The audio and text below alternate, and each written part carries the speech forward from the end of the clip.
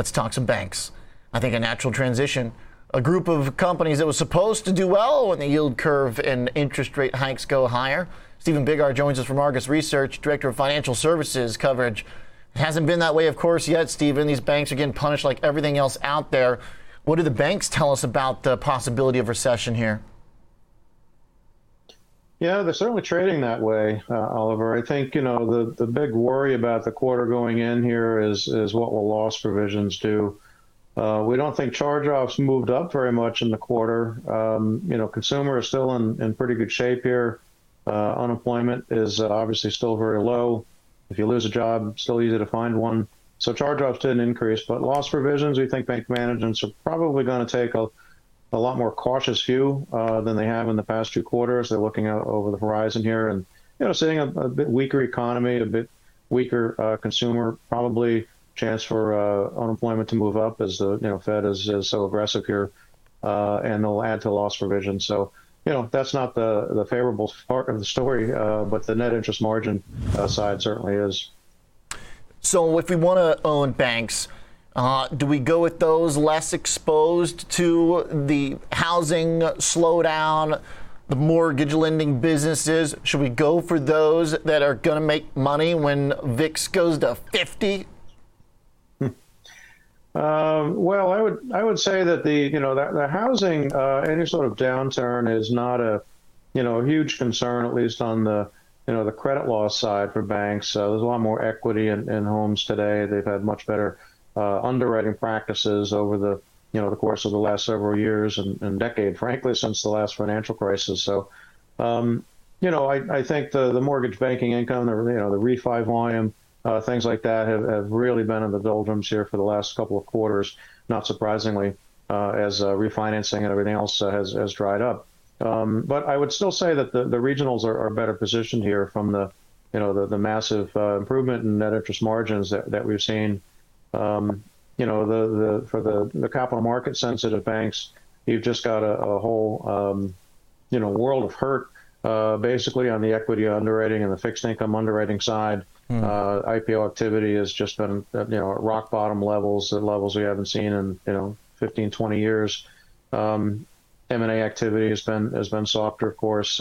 Trading results are going to be, we think, on par with the strong second quarter, but still not enough to hold up the capital market side for the multinational banks. So I think the regionals are still the place to be here.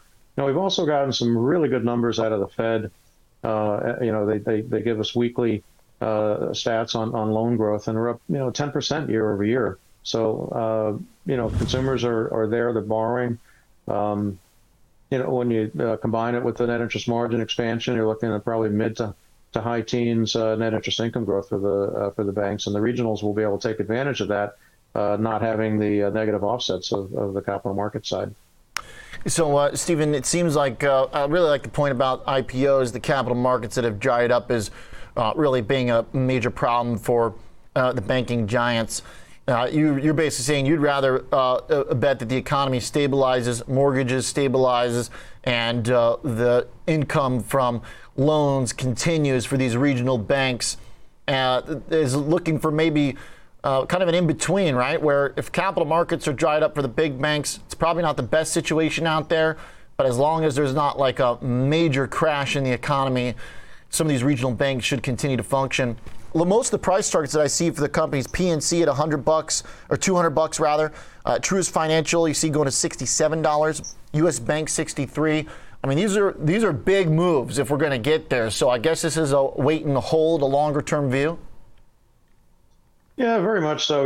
These targets, were set a few months ago, of course, and the valuations, as you referenced here, are quite low. You're talking about high single-digit to low double-digit PE ratios. You've got yields of high threes, if not in the low to mid 4% range. These are typically the point at which to buy the regionals, not the point at which to sell. So, a little cooperation, I think, on the economic side. We don't have that big downturn where, our house view is that, look, we'll have a soft couple of quarters here, but no real deep recession that would spike charge-offs, and you have to have a real unwinding in the labor market, we think, to get there. At one point just 2 months ago, we had twice as many job openings as there were unemployed. So, a pretty good spot. We have a long-term problem here in the U.S. with employment, labor force participation rate. This desire for workers is going to remain. So, we think unemployment spikes are unlikely here. And that's one of the primary determinants of net charge-offs. So I think the selling has been overdone if the worry is about the higher loss provisioning and net charge-offs here. Okay. Interesting take. I like the dichotomy here between what's happening at the big Wall Street financials and some of the Main Street regional banks. Case well made. Appreciate it, Stephen. Thank you. Thank you. All right. Looking for some big gains over the long term for the smaller banks.